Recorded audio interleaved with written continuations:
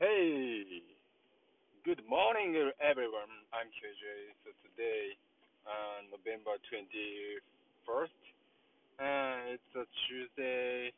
Happy Tuesday. So, I'm heading to press school. Yeah.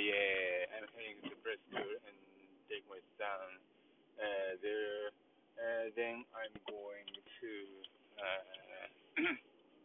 office today, and I work at office all day. Then picking my son up to preschool again, then going back home maybe around 7 p.m. Yeah, it's my kind of the routine today uh, when I go to office. Yeah. So yesterday I talked about the World Cup soccer. So just began since this week, and it's been very exciting about that. And I've been watching some game. Yeah, and so my favorite sport actually is soccer because I used to play soccer when I was young, and I played soccer almost 10 years from when I was 10 years old through university student. Yeah, and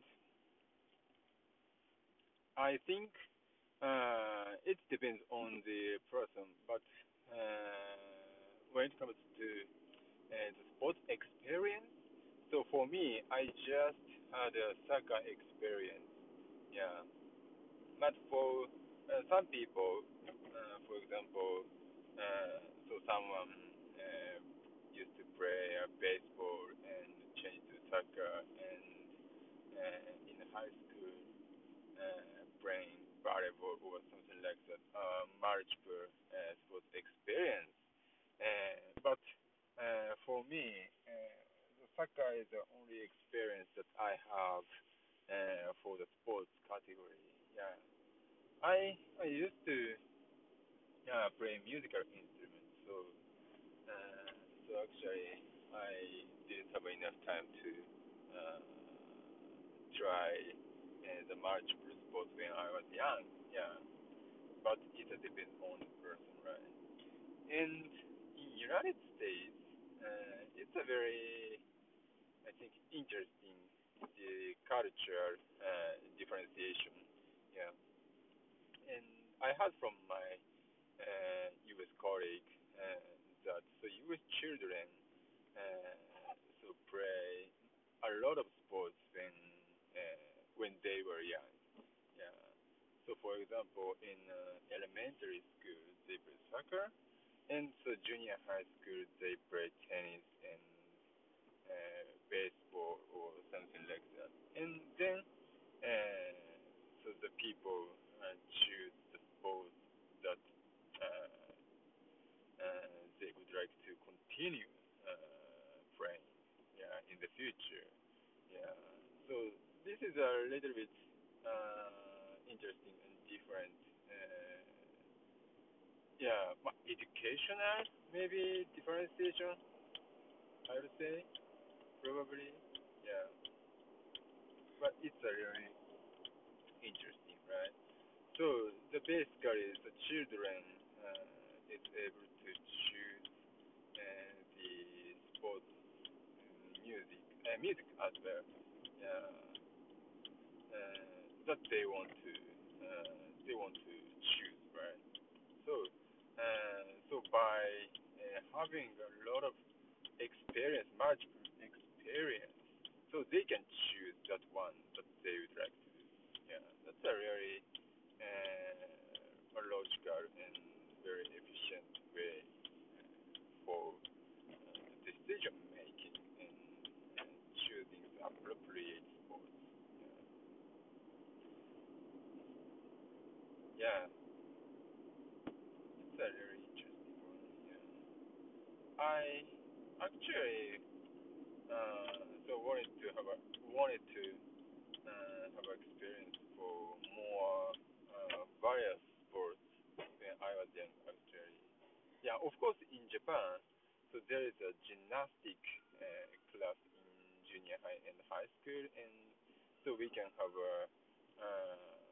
some uh, what kind of sports experience. But it's a really, really short time. Yeah. So when it comes to the having a sports experience, so it's not enough.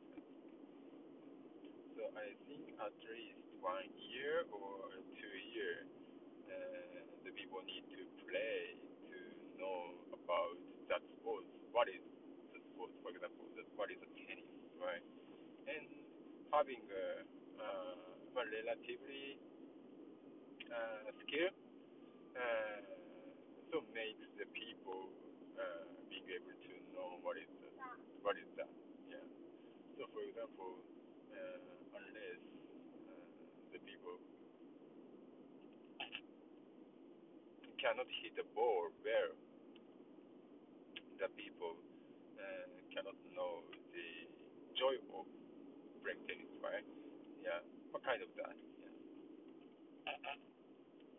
So that's why I think having a couple of years sports experience is really important to uh, know what it is, and also having an opportunity to choose the appropriate sports for the people, and the people can choose the best one for them by having a multiple experience. I think. Yeah. Yeah. But anyway, the back to World Cup soccer. So obviously, soccer is one of the biggest, most famous sports in the world, and there are many cheers in the world as well. And for someone go to Qatar to cheer his own country, and it's a really fantastic culture. And I also looking forward to going to see a World Cup soccer in the future, but probably it's too expensive. I don't know. Yeah, but it is what it is. So, well, hopefully. So tomorrow morning, the Japan national team is going to have a game